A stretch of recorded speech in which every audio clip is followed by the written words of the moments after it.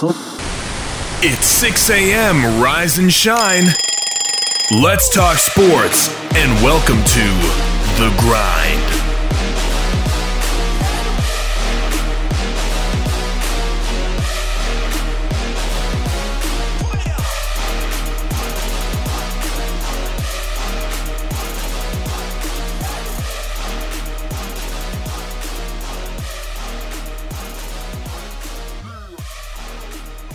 And good Tuesday to you, and welcome inside the WKVL studios of Rocky Top Sports. I'm Wayne Kaiser alongside Jeff McIntyre as we grind it out here on a Tuesday edition. Jeff, welcome in. You brought the rain again last night. Maybe. I don't know if it did or rained, it didn't. It rained at my house, and I have a sound machine, so sometimes I even doubt myself. But it did rain at my house. You know, I've never used a sound machine. We've got one for Raleigh. And I will tell you, I was not a fan because I'm a real like a quiet guy, I thought. And then the sound machine, like, it's good. You know, the kid was in there with us. We're sleeping, no big deal. He goes to his room, takes the sound machine with him, and I'm looking around going, I can't go to sleep. I use a fan. See, I don't know if I sleep with my mouth open or what. Like, this is information people really need to know. But I don't know if I sleep with my mouth open or not, but every time I use a fan, like, I wake up with a sore throat. Terrible thing. I think that's the case.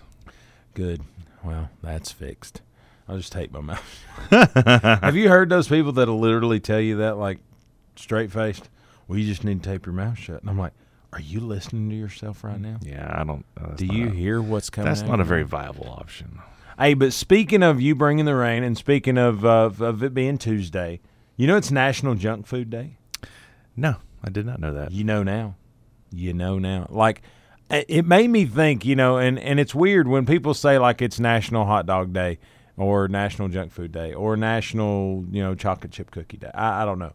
I'm always like, is that kind of my thing or is that not my thing? Like National Donut Day. I'm like, I really like donuts. I mean, I like a good donut, but I don't want to say that I'm, like, fiending for a donut. Like, I don't – but junk food – I think that's a gamut that's like that's broad. Yeah, that's. I mean, I essentially could classify anything not healthy as junk food. I mean, that's pretty broad. So given that it's National Junk Food Day, what's your go-to junk food?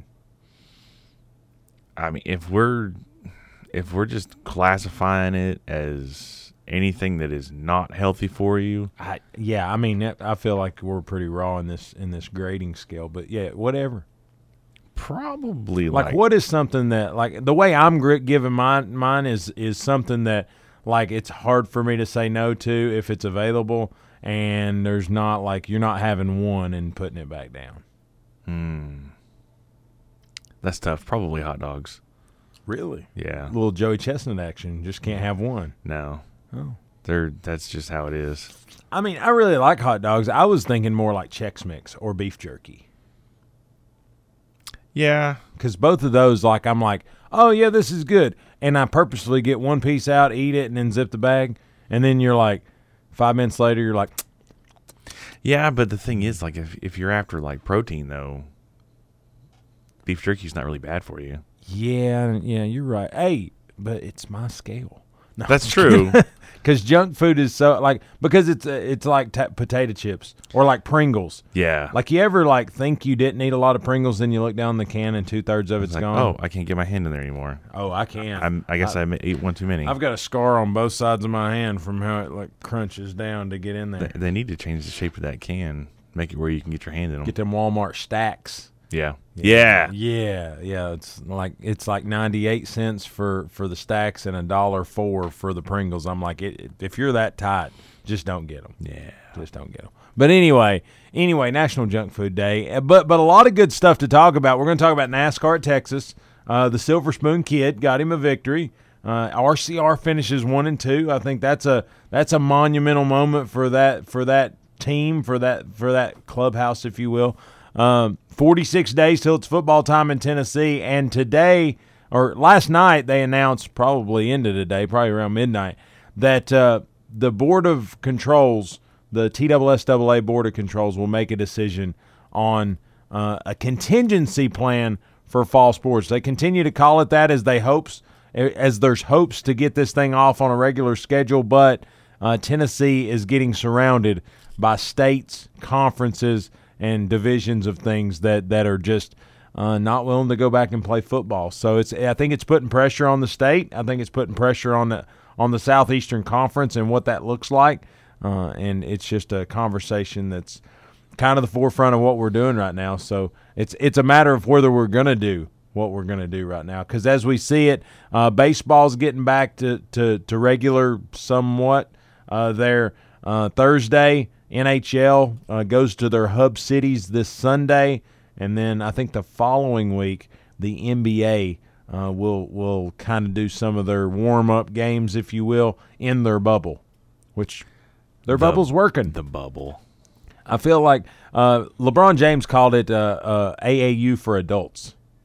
And I was like, kind of makes sense. Yeah. Kind of makes sense. But anyway, pretty good show today.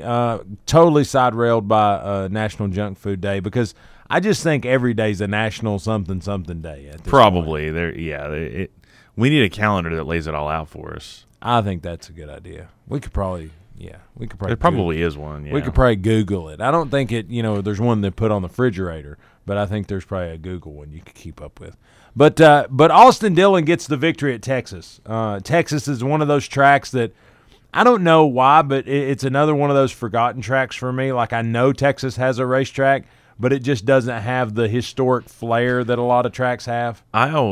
For some reason, I always feel like Texas is bigger than it is. Like I always thought Texas was a 2-mile track or something like that, and it's not. It's a little 1.5-mile guy. But I mean, it's really nice, and it's one of those deals where when they pan out from it, it looks big. Yeah, but it's just really not. No. But I it's always going to be kind of close to my fandom, just because that's where Dale Jr. won his first race. There's a lot of decent history there. It's cool because you get the cowboy hats, you shoot the 6 shooters. Yeah, I always like that part of it. There's flames. Flames are always cool. But like I just don't look at it as, oh man, he's really good there. That means he's good at a lot of these other tracks. Texas is kind of its own thing. Honestly, I know more about Texas from like when F1 and Indy, try to make schedules and run on it than a lot of other things. So Texas was a good track though. I thought it brought some pretty good racing. I think they're a little going overboard with the traction compound. If the track's that bad and you can't get traction, then we need to do something about the track. But nonetheless, that's the buzzword. I think, was it you said last week that could be a drinking game? Yeah. I think that's totally true because it's like everybody works that buzzword. Traction compound. Oh, and by the way, speaking of racing, last Thursday, Wednesday was All-Star race. We came in here and I was, eyes wide shut over here. Couldn't make it through the show. I went home and they were re-airing the All-Star race. Did you know DW made an appearance in the booth? Mm-hmm. Yeah, he did the boogity boogity twice because he way missed early. He missed it the first time bad. Yeah, he said, let's go racing for $1 million one more time, boys. Yeah, and that's probably why he's not in the booth. I miss Darryl though. I do because that personality was really good. He was just good comic relief. But I would say, and my father-in-law and I talk about it pretty regular. I think the reason he's not in there is because he was so far away from what the cars are now that it just was really, he couldn't relate so much. He was still very much you fix your own car and you find something that works and you buy all of those so nobody else can do it. Yeah. Well, that's really not NASCAR anymore. No. It's here's this car. Let's see how let's just go with fortitude. How much fortitude you have to drive hard into the corner. Yeah, I could see that. The other thing too is I think one of the reasons that maybe he's not up there as much at all is because you got other personalities coming in that I think you want to see and you want to hear more than him. I tell you who I'd like to hear him more than Jeff Burton. Yeah. It's just his voice. It's not necessarily what he's saying. It just sounds like he's always up on here. He's at 9,000 RPM the whole time, and he just goes and goes and goes. It doesn't bother me that much. it's hard because I compare a lot of what I'm hearing now. Like, I like Jeff Gordon. He does a good job. Oh, yeah. But I still compare a lot of what I'm hearing now to Ned Jarrett and Benny Parsons. Like, that's my litmus test. If what I'm hearing can get through like what I remember from them, then I'm okay with it. And Daryl never could. That was that was always a comparison that I could never. And the boogity let's go racing. I don't like it. No, gosh, no. See, that's the first couple times it was all right, but after that, I'm like, when does CBS take over? Because I can't wait. See, honestly, like I said, Jeff Burton just right up. Like that's all I can hear. That didn't him and yet, and I don't know. I think he doesn't let because he'll just talk, and then it's like he starts talking before he really knows what he wants to say, and so he just kind of circles around for a little bit, and then finally goes, "Oh, that's what I meant," and kind of finishes it up. And Dale Jr.'s just over there going, "Whenever he's done, I'll say something." Because Dale Jr., if anybody took the biggest jump from year 1 in the booth to year 2 in the booth, it's Dale Jr. Because when he first got in the booth, I was a little nervous. Because you could tell he was more interested in watching the race than he was saying anything about the race. And so he just kind of, man, he looks fast. Yeah. Oh, there they go. And, that was the level of commentary you were getting. Steve Letarte does a great job because he's a really smart, analytical kind of crew chief. He's like the modern-day Larry McReynolds, without all the twang and stuff. But I like what he's able to do. He's like what was that, Andy Petrie? You remember when he used to do it? But he's a little bit more technical than Andy. And I like what he's able to do there. So him and the lead guy, I can't remember his name right now, but the actual broadcaster guy, Steve Letarte and Dale Earnhardt Jr., that's a trio. That's a really good thing. And Jeff Burton does a good job. The problem is Jeff Burton had, I'm going to go with fair success. And here's the thing. He had fair success and wasn't popular. Dale Jr. had pretty decent success and was extremely popular. So his just draw is different for me. It's like Kyle Petty. I think Dale Jr. has the modern-day Kyle Petty effect. He's the son of a great, and he was just extremely popular. Yeah, and Jeff Burton just doesn't fit especially in NASCAR, popularity has a lot to do with it. Well, I think people like to form their opinion around people they like. I mean, and that's kind of where I go from it. That's why if NBCSN was ever gonna get me, because I honestly, that's so funny because I'm so the opposite. I really like the Fox crew, and I really didn't like it when NBC took it over. But now that they've got Junior, it's a nice transition. Because honestly, the Fox group, I feel like they need a little extra pep somewhere. I don't know what that looks like, but Burton has 21 career victories. Yeah, over like 37 years. Race till you can't race anymore. Well, ask Ken Schrader. He still turns it out. Does he really? Yeah, they say he races like 40 races a year. Oh my gosh! Like dirt, asphalt, the whole deal. No kidding. Yeah, He's immortal. But anyway, we're totally not on the topic 13 minutes in. Austin Dillon gets the win at Texas. Austin Dillon's career victories, I think it's his – and the thing is, even the commentator said this. This is just his third career victory. Yeah, that blew my mind. I'm like, that's probably a little rude. But his 3 wins right now, Daytona 500, Coke 600, Texas. I felt like he had more. He did in the I guess it was Nationwide series when he was running in there. He was pretty electric in that series, but since he's come up, he's a top 5 guy, he's a top 10 guy, but honestly, he's just not lived up to a 3-car kind of excellence. But no, third victory. First victory since becoming a dad. He's his logo's like a spade. Austin Dillon AD with a spade.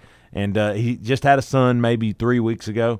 Named him Ace, which he better hope he's a little taller than Dad. Otherwise, they better get the Ventura stuff going because he's. I just feel like that's a double-edged sword naming your kid Ace. Yeah, which we're a little removed. I mean, that's like a late '90s, early 2000s movie. So he may be trying to set him up because you got like Chase Elliott. he has like a racer's name. Yeah. So, Ace Dillon, that has a pretty good race ring to it. So he's setting it up. He could either be that or like a rodeo clown. Because he's got the height for that. That's true. That's every NASCAR driver's like 4'9" anymore. Yeah. I'm trying to think of the last really tall driver, and I'm like, is it Bill Elliott? Probably Michael Waltrip.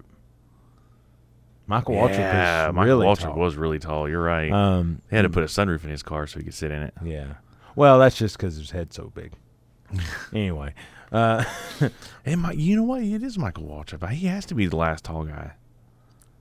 Yeah. Now, as far as like a real-time driver, now remember Brad Daugherty did a little bit of racing there, but he wasn't anything serious. And he was more of a car owner. But now dude was you're just looking up. That looks bad, doesn't it, on that light right there? Yeah, we might want to look at that. But anyway. Oh, wow, that does look bad. Anyway, yeah, maybe it did rain last night. You can tell, victory. But anyway, Austin Dillon gets the win, gets out of the car, and quickly silences some critics and said, not too bad for a Silver Spoon kid. Warranted, a little arrogant, or maybe par for the course? Honestly, when he said it, it didn't even faze me because I don't know what he's talking about. So, well, I mean, I look at him as he ain't in that ride if it's not for Granddaddy.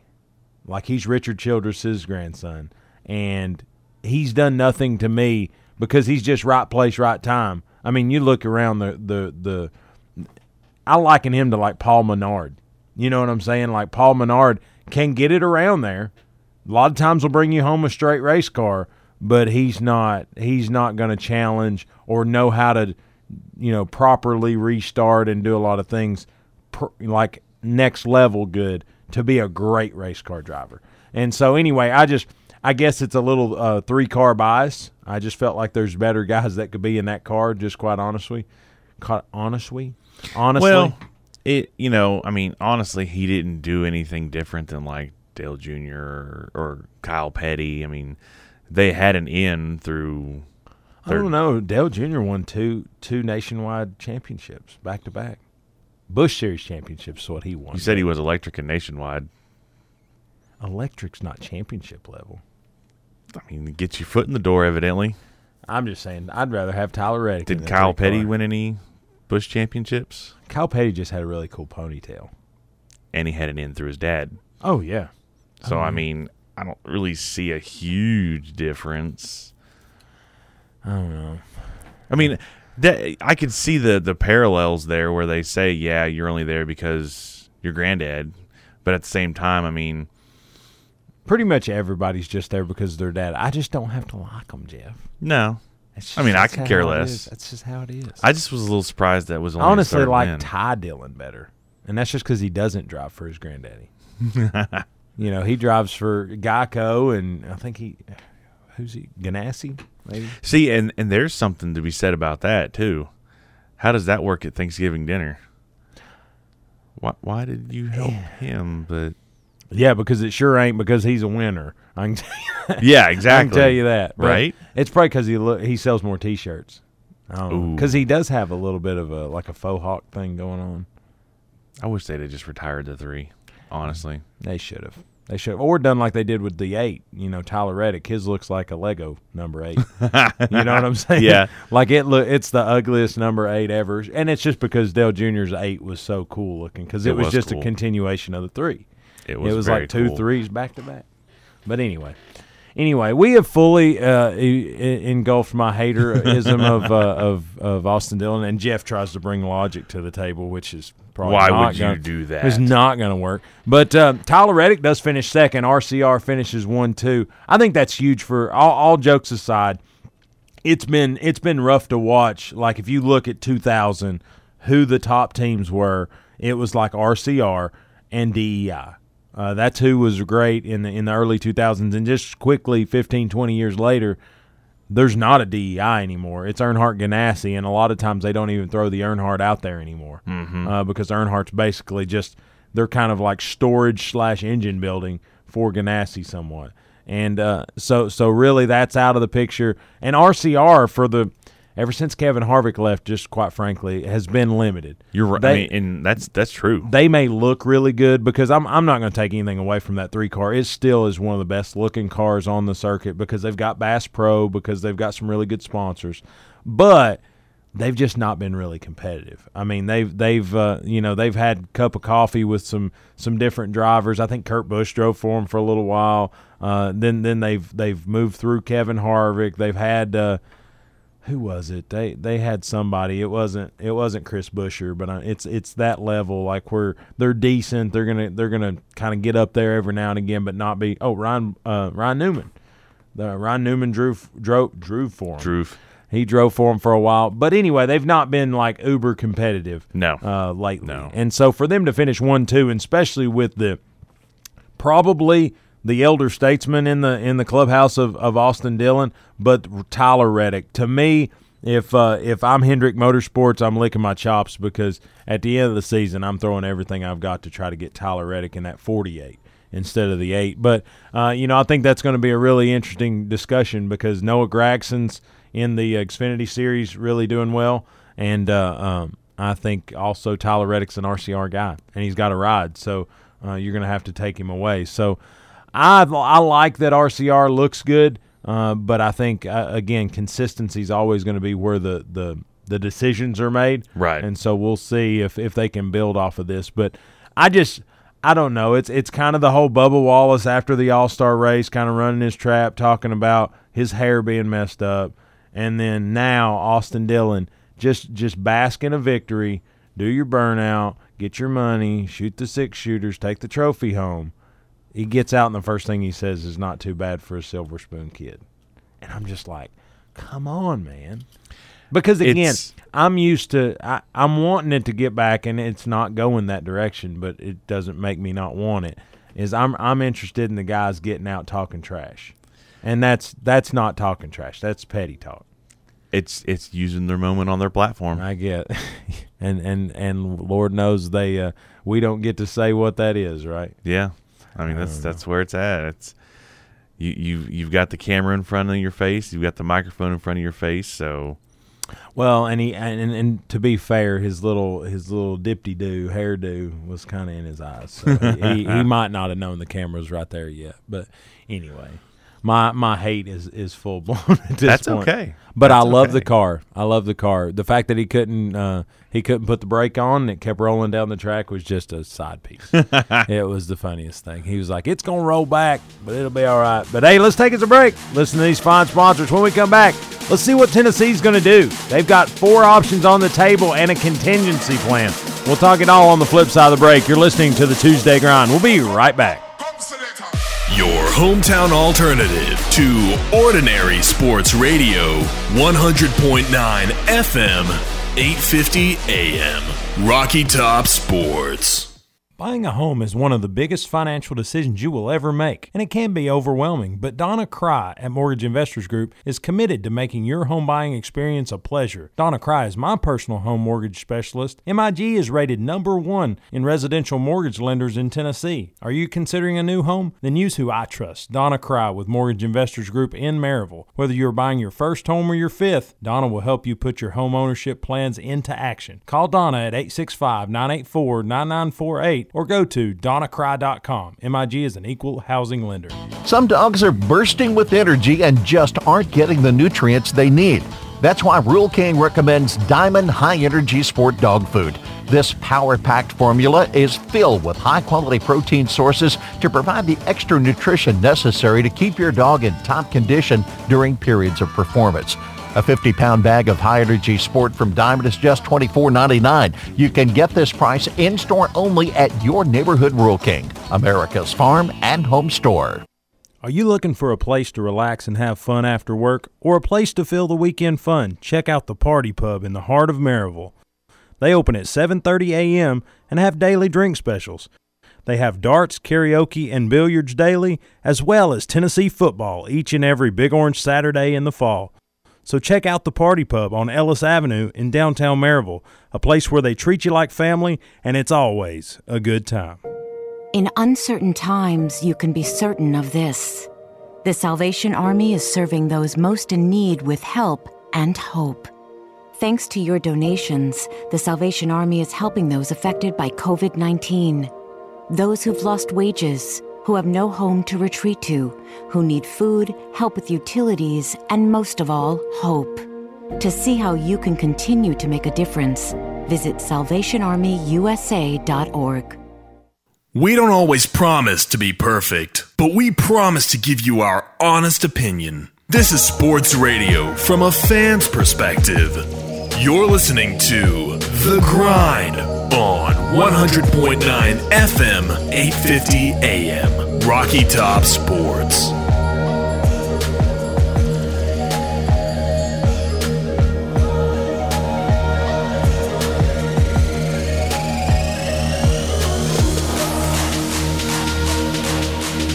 And welcome back inside the WKVL studios of Rocky Top Sports. I'm Wayne Kaiser alongside Jeff McIntyre, and we're grinding it out on a Tuesday edition. I'm just letting you know, I'm Googling the difference between Austin Dillon and Dale Jr. just to prove you wrong.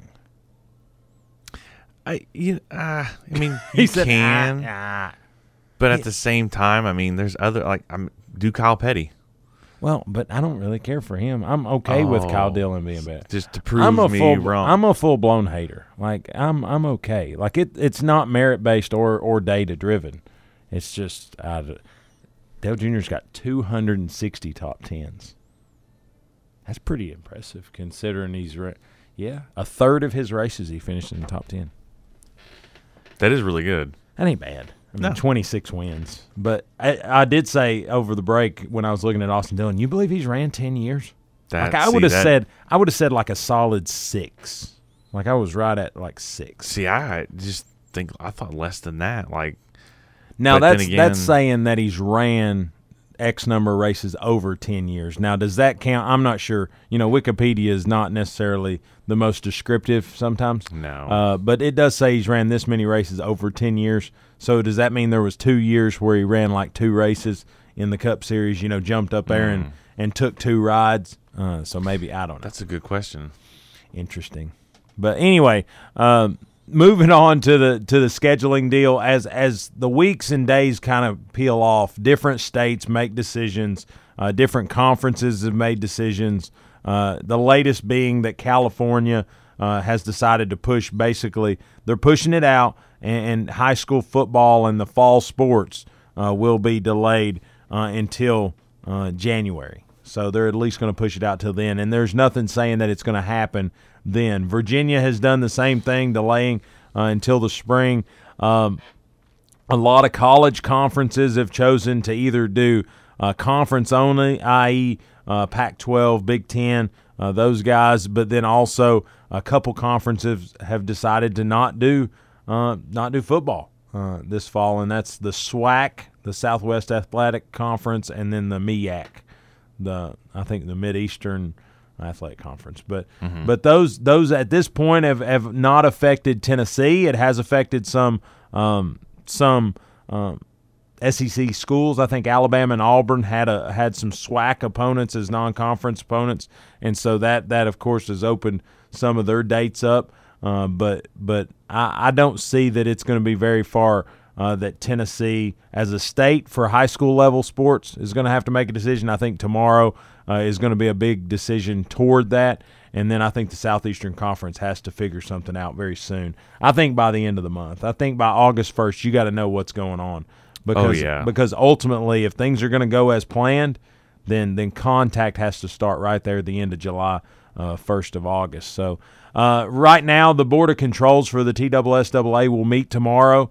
The thought was yesterday and tomorrow was going to be a reclassification discussion because the 2020 enrollment numbers we're going to use to drive reclassification next year, given the situation with online learning and what have you. That's probably not going to be good data, so I think they were going to discuss that. But late last night it was released that tomorrow they're also going to vote on what they're calling a 2020 fall contingency plan for football. And what that looks like is it's what we've talked about in recent weeks about the 4 different options of basically adhering to the executive order of Governor Lee and football games starting on September 18th with a variation of non-district games removed and also shortened postseason play. But last night they threw a curveball at us, and it's all those same options. Again, recap, option 1 is 7-game TSSAA dictated region games with a normal playoff structure. It would be a 32-team playoff structure. The second option is a 8-game regular season. Again, district play would be dictated by the TSSAA, and then whatever is left you can fill with non-district. And then there would be a 16-team playoff. So week 1 of the playoffs would turn into a regular season game. Option 3 is kind of even a farther cut to the playoffs. It's a 9-game regular season. Again, district defined by TSSAA and then non-district filled by each individual school. But then only conference champions, an 8-team playoff, would hit the books. And then option 4 is you play your normal schedule. Again, reallocate some dates based on the executive order, but you play your regular season schedule, no playoffs, no championships. Yeah, I don't think I like that one. That one is only going to be good for teams that had very little option to make the playoffs. Yeah. That want 10 games. That's the only one that really would adhere to. But then the one that they rolled out last night, and they actually did a YouTube video to explain it and to go over it. And it was about an 8-minute video, and I kind of appreciate it because if they would have sent it out on paper, I think everybody would have went, I don't know. Because, I mean, I'm even looking at it this morning going, I don't know. Yeah. But what it is they're calling the kind of return to contact as an acclimatization period, a 2-week acclimatization period, just saying, hey, we don't want to say, oh, you're good to go, start hitting, like go play on Friday night, because you're going to end up with a lot of young kids with a lot of injuries that they wouldn't had they had a fall camp, had they had a level of preseason, if you will. Right. So what they're doing is they're basically bracketing it off. If they haven't started contact practices by August 3rd, week 1 is affected. And again, it's district only. If it's a non-region game, then it's just canceled. But if it's a district game, i.e. Maryville, William Blount is one of these, then they'll reallocate to another week, and you may or may not lose a non-district game out of this. In the case of Maryville, William Blount, they would move it from week 1 to week 7. William Blount would lose their Elizabethton game. Maryville would lose the Fulton game. Again, just that's the first of probably many adjustments to this season. But if the acclimatization period or the preseason has not been completed by August the 10th, then week 2 is affected. And then moving on, week 3 is the one that's kind of a little different. It says basically if it's not completed, if that acclimatization period is not completed by August 17th, basically week 3 is canceled.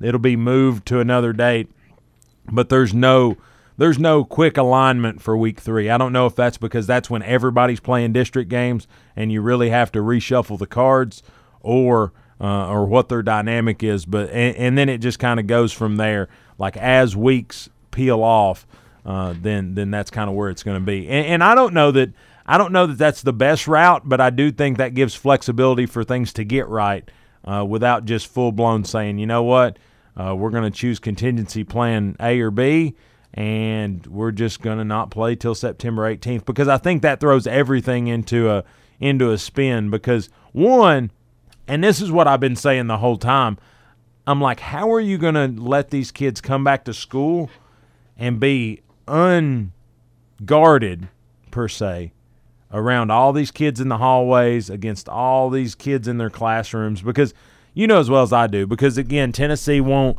put the foot down and say you need to wear a mask and you have to wear a mask. It's a suggestion. So, I mean, it's going to be as good as they keep it, right? And so what I'm saying is they're going to start school first week of August. Well, the last day of July, but 1st of August.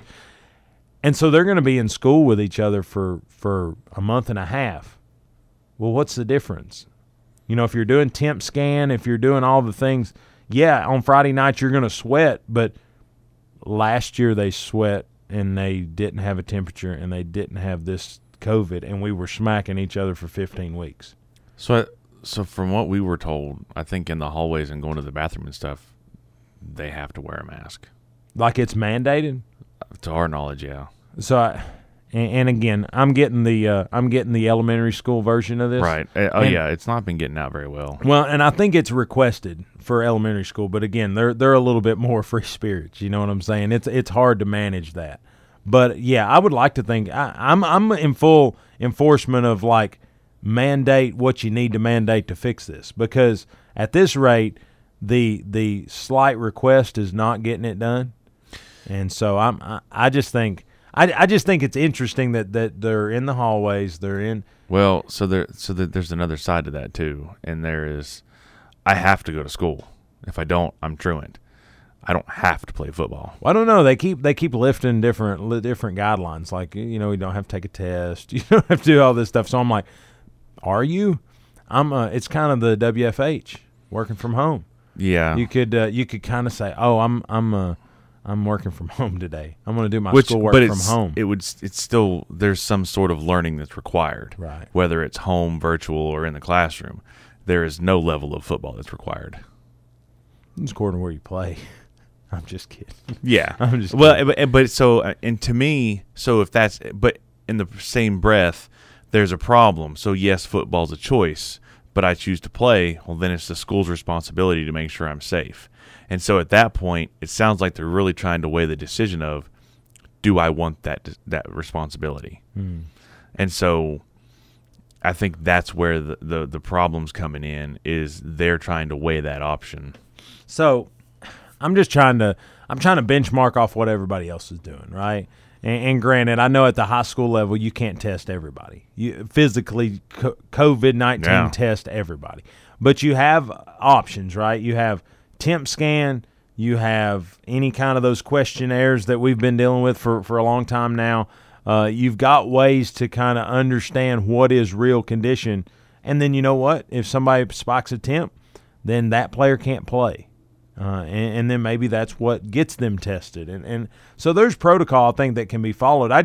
It's interesting, and I understand the necessity to go to school, but it wasn't a necessity in the spring. Because I got my crash course in first grade education.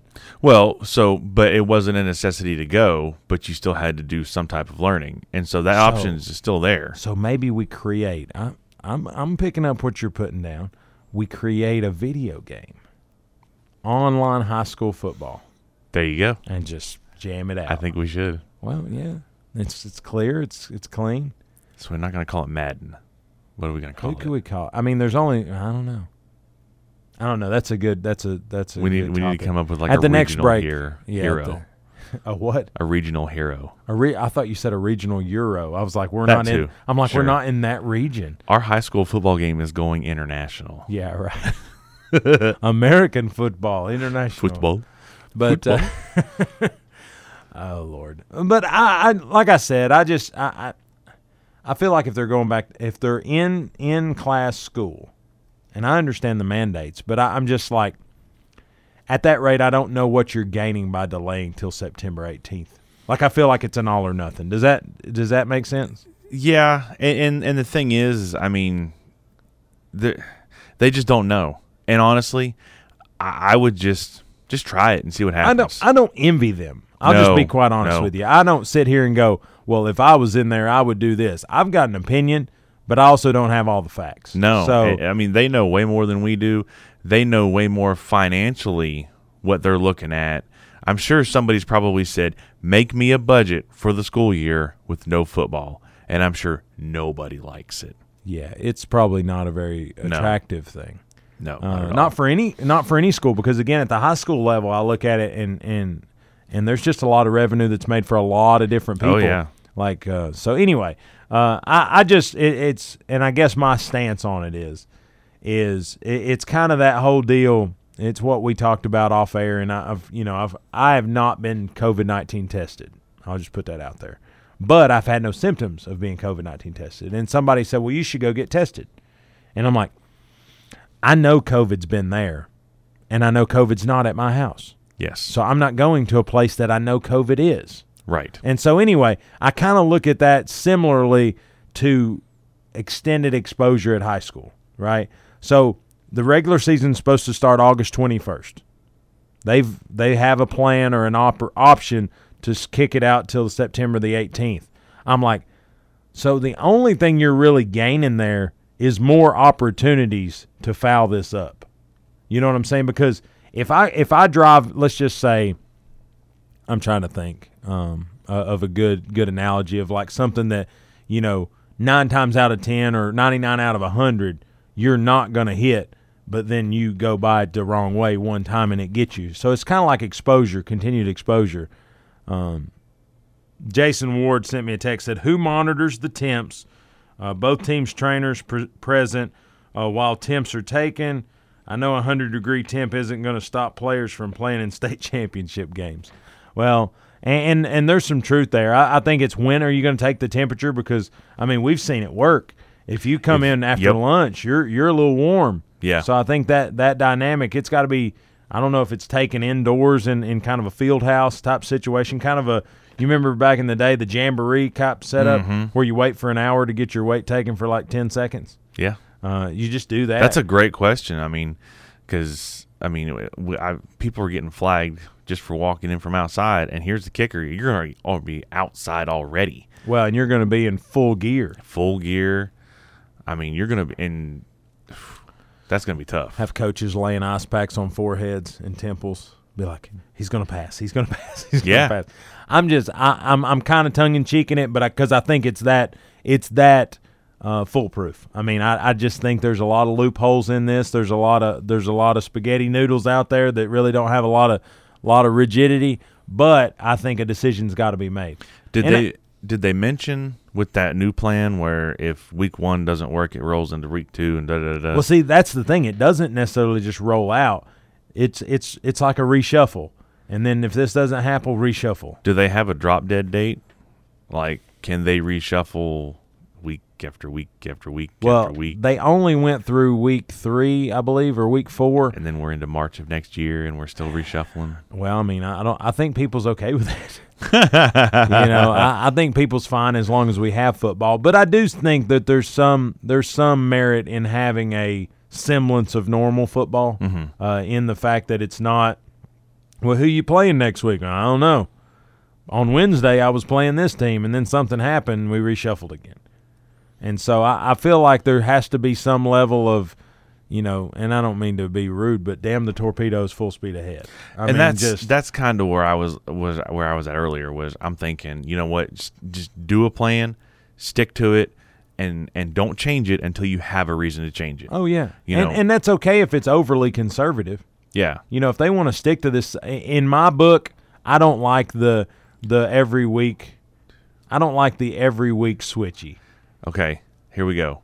5-on-5 football. Ready? 5-on-5. Yeah, 5-on-5. You got one receiver on one side, one receiver on the other side. You got a center. You always play from shotgun, and your running back is out on a sidecar. Everybody is 6 feet away from each other. Yeah, see, I've already found a problem with it. What? Who wipes the ball off in between every play? You wear gloves. Wear gloves. You got to cover your face because if you rub your nose, it's over. See, it's just difficult. Yeah, it's just hard to get this right. But you know what? And that's why they make the decision, and we just get to talk about it. I feel like we're on the better end of the stick here. But you know what? We're going to find out tomorrow what the contingency plan is. Unfortunately, they're still leaving it on the table for real-time August 21st kickoff. And if that happens, I'm not opposed to it. I just think it's one of those, how are we going to manage, and then how do we come out of it? Every sport across the country now has that's coming back. NHL, Major League Baseball, basketball, and even to early levels, the NFL, they're starting to put together plans. So I don't think they're reinventing the wheel on whatever they do, but there needs to be testing protocol as far as even if it's temperature testing, and then what happens when somebody gets a positive. Who's affected, who's held out, and then what causes a stoppage.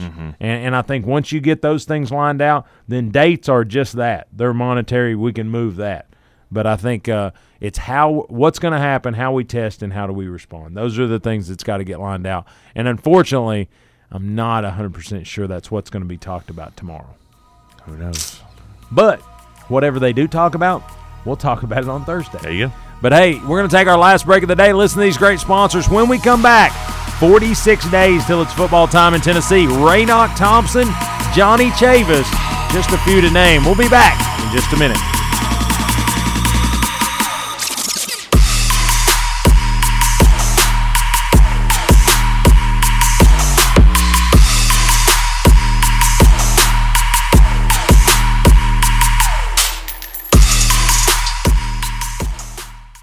Buying a home is one of the biggest financial decisions you will ever make, and it can be overwhelming, but Donna Cry at Mortgage Investors Group is committed to making your home buying experience a pleasure. Donna Cry is my personal home mortgage specialist. MIG is rated #1 in residential mortgage lenders in Tennessee. Are you considering a new home? Then use who I trust, Donna Cry with Mortgage Investors Group in Maryville. Whether you're buying your first home or your fifth, Donna will help you put your home ownership plans into action. Call Donna at 865-984-9948 or go to donnacry.com. MIG is an equal housing lender. 2020 has been anything but predictable, but there is one thing we can count on. Football will be back. Blunt Broadcasting is proud to remain the radio home for two of Tennessee's most successful high school football programs, Maryville High School and Alcoa High School. Each team looks to repeat as state champions, and your support is needed to get these great programs off and running here in 2020. So, if you or your business would like to support these great student athletes and great coaches, then help Blunt Broadcasting get their games on the radio. Give us a call and let WGAP and WKVL Radio get working for you. Give us a call at 865-724-1100. That's 865-724-1100. Or shoot us an email at info@wkvl.com. Let's work together to get your great business and these local high schools the exposure they have earned and deserve. Are you looking for a place to relax and have fun after work, or a place to fill the weekend fun? Check out the Party Pub in the heart of Maryville. They open at 7:30 a.m. and have daily drink specials. They have darts, karaoke, and billiards daily, as well as Tennessee football each and every Big Orange Saturday in the fall. So check out the Party Pub on Ellis Avenue in downtown Maryville, a place where they treat you like family, and it's always a good time. In response to the COVID-19 coronavirus outbreak, and in what the Blunt Partnership sees is the best interest of its visitors, employees, and community, Taste of Blunt, slated for September 10th in Maryville, the Townsend Fall Festival scheduled for September 25th and 26th at the Townsend Visitor Center, and the Best of Blunt Awards, booked in October, are canceled. The events will not be rescheduled in 2020. These fall events are cherished productions that the community looks forward to annually, but the current environment is not conducive to holding large events where physical distancing is difficult. Have you heard about or seen The Grind's brand new user-friendly website? If the answer is no, I think you're kind of missing out. Our brand new website has ways to hook into The Grind from social media with links to Facebook, Twitter, Instagram, and SoundCloud, so you can grind it out with us on social media. But if you say, I don't like social media, but I like podcasts, we've got those too. You can download The Grind podcast on Apple Podcast and Google Play Music directly from the website. It's a one-stop shop for everything The Grind. Check us out online, thegrindonsports.com. That's thegrindonsports.com. Hunters and wildlife biologists have turned to Moultrie game cameras to enhance their outdoor scouting needs, and outdoor enthusiasts turn to Rural King for the lowest prices every day. This week's Rudy special is a W300 game camera kit or a D300 game camera kit, normally $79.99, now just $39.99 each. This is while supplies last. Check out your outdoor and hunting headquarters at your neighborhood Rural King, America's farm and home store. We don't always promise to be perfect, but we promise to give you our honest opinion. This is sports radio from a fan's perspective. You're listening to The Grind on 100.9 FM, 850 AM, Rocky Top Sports.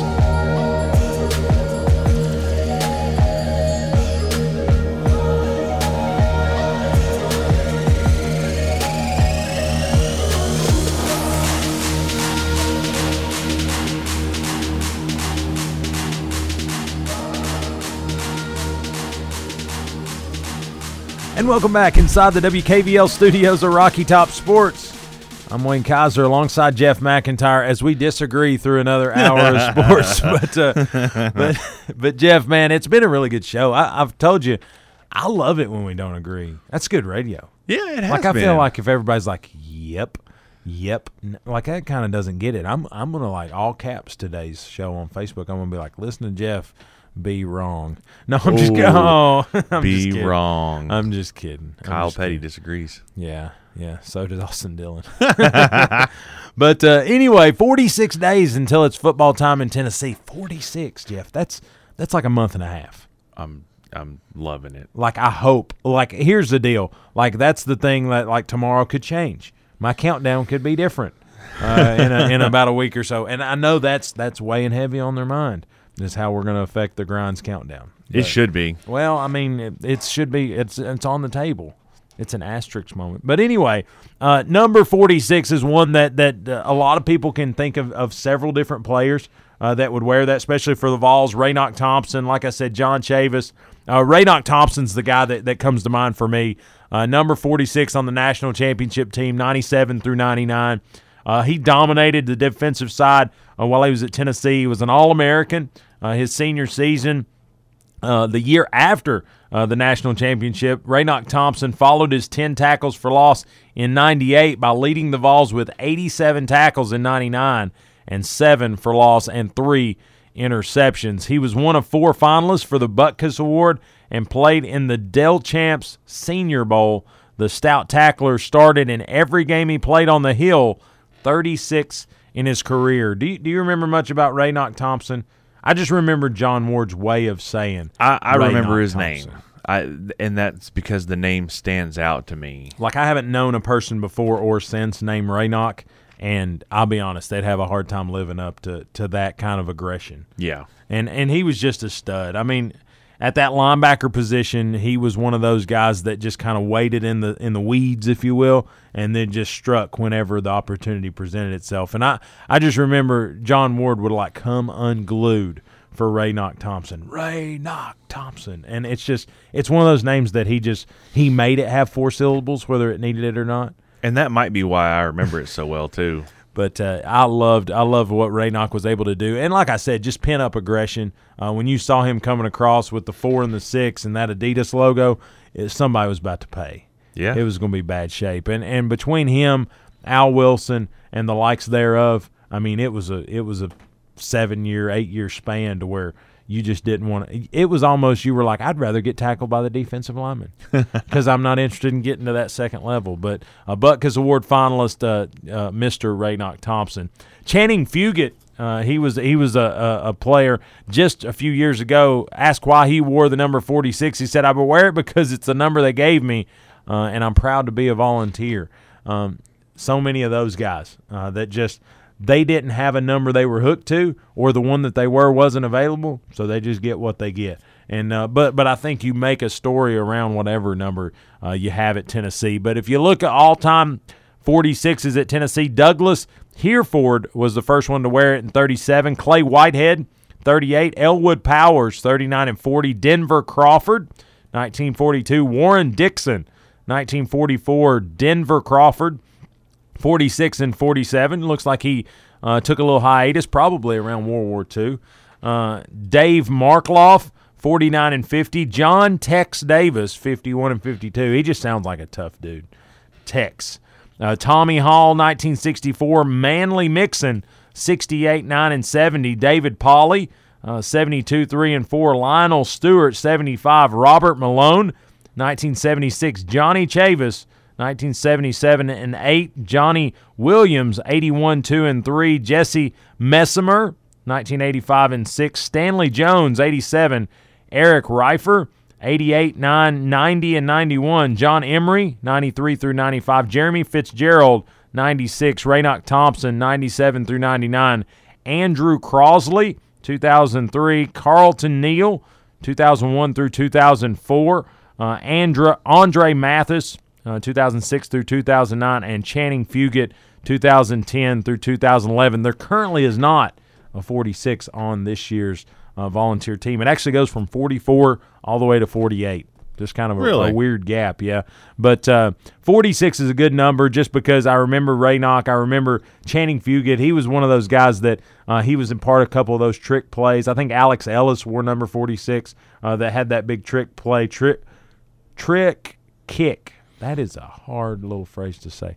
But anyway, 46 is a strong number. There's some guys outside of the Tennessee ranks that wore 46, right? Yeah. Sure enough. Lee Smith. I don't know anything about him. I don't Played know. baseball. Todd Christensen. Another one I don't know anything about. But then there's Andy Pettit. I know Andy. Pettit. Andy Pettit. Andy Pettit was a Yankee. Yeah. So most people probably don't like Andy Pettit, but nonetheless, he was one of the guys that had the pick off at first like down to an art. Really? Yeah, because he was kind of a lefty, and so they always have that. It's not such a turn and go for them, so you can kind of wind up and come and go. And yeah, they said in the there was a Yankees Red Sox documentary that said they just decided not to run when Andy was on the mound No kidding. because it was just that critical of a deal because he could pick you off. I wish I would see more often the whole like, all right, everybody come to the mound. Okay, cool. We're gonna talk. Look like we're talking, and then here's the ball, first baseman, and then you just walk off, and then when he takes that lead, just tag.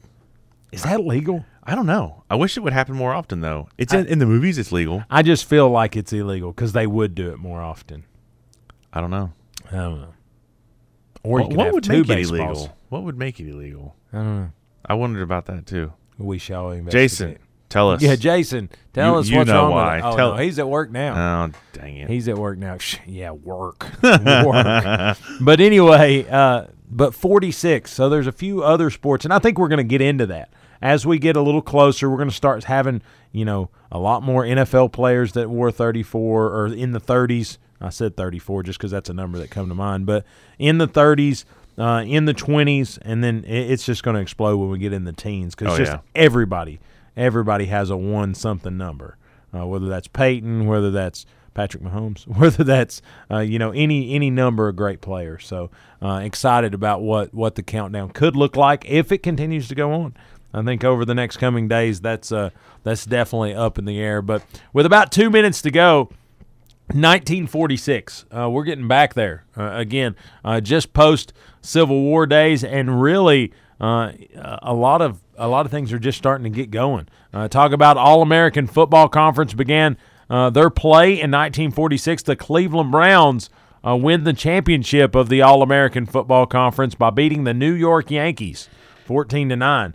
Well, I told Laura that, and she goes, "Well, they're a baseball team," and I was like, well, maybe not in those days. The Chicago Bears won the NFL championship by defeating the New York Giants 24-14 in New York, and then Notre Dame became the national football champion. I don't know that surprises me. They may not have played that year. They just claimed it. They just said, "Hey, we're the stuff this year." CBS would agree with them.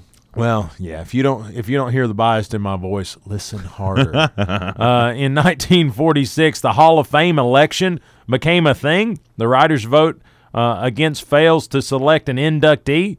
Despite a newly revamped voting process, voting again favored earlier candidates from the 1900s, 1910s, but none was able to gain the 75% vote. You talk about a hung jury.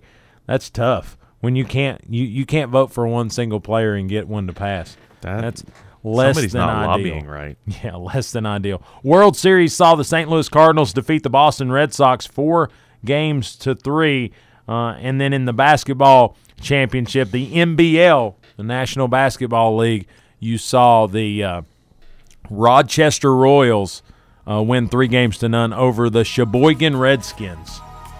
Maybe a T-shirt I'm going to look for. Sheboygan. The Sheboygan Redskins. Nonetheless, we've ground through another Tuesday. If you're on your way to work or on your way home, take care, be safe, and yes, grind on. We'll see you tomorrow. You don't want to miss it.